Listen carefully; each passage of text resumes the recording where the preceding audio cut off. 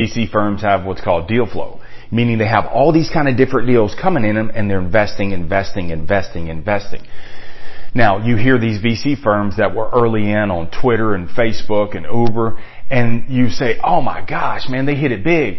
Bro, they didn't hit it big, they hit it many. Because you see that one big hit that they have, but what you don't recognize is how many losses it took to get to that one big hit. See, I know you want to hit it big, but you won't hit it big until you hit it many. Meaning that you're going to incur many losses. Meaning in sales and in life, dude, you have to constantly have that deal flow. You got to think like a VC. So you got to put those options in, options. So yes, understanding you're going to have many losses, but to get through those losses, man, you're going to hit it big. But first, dude, you got to hit it many.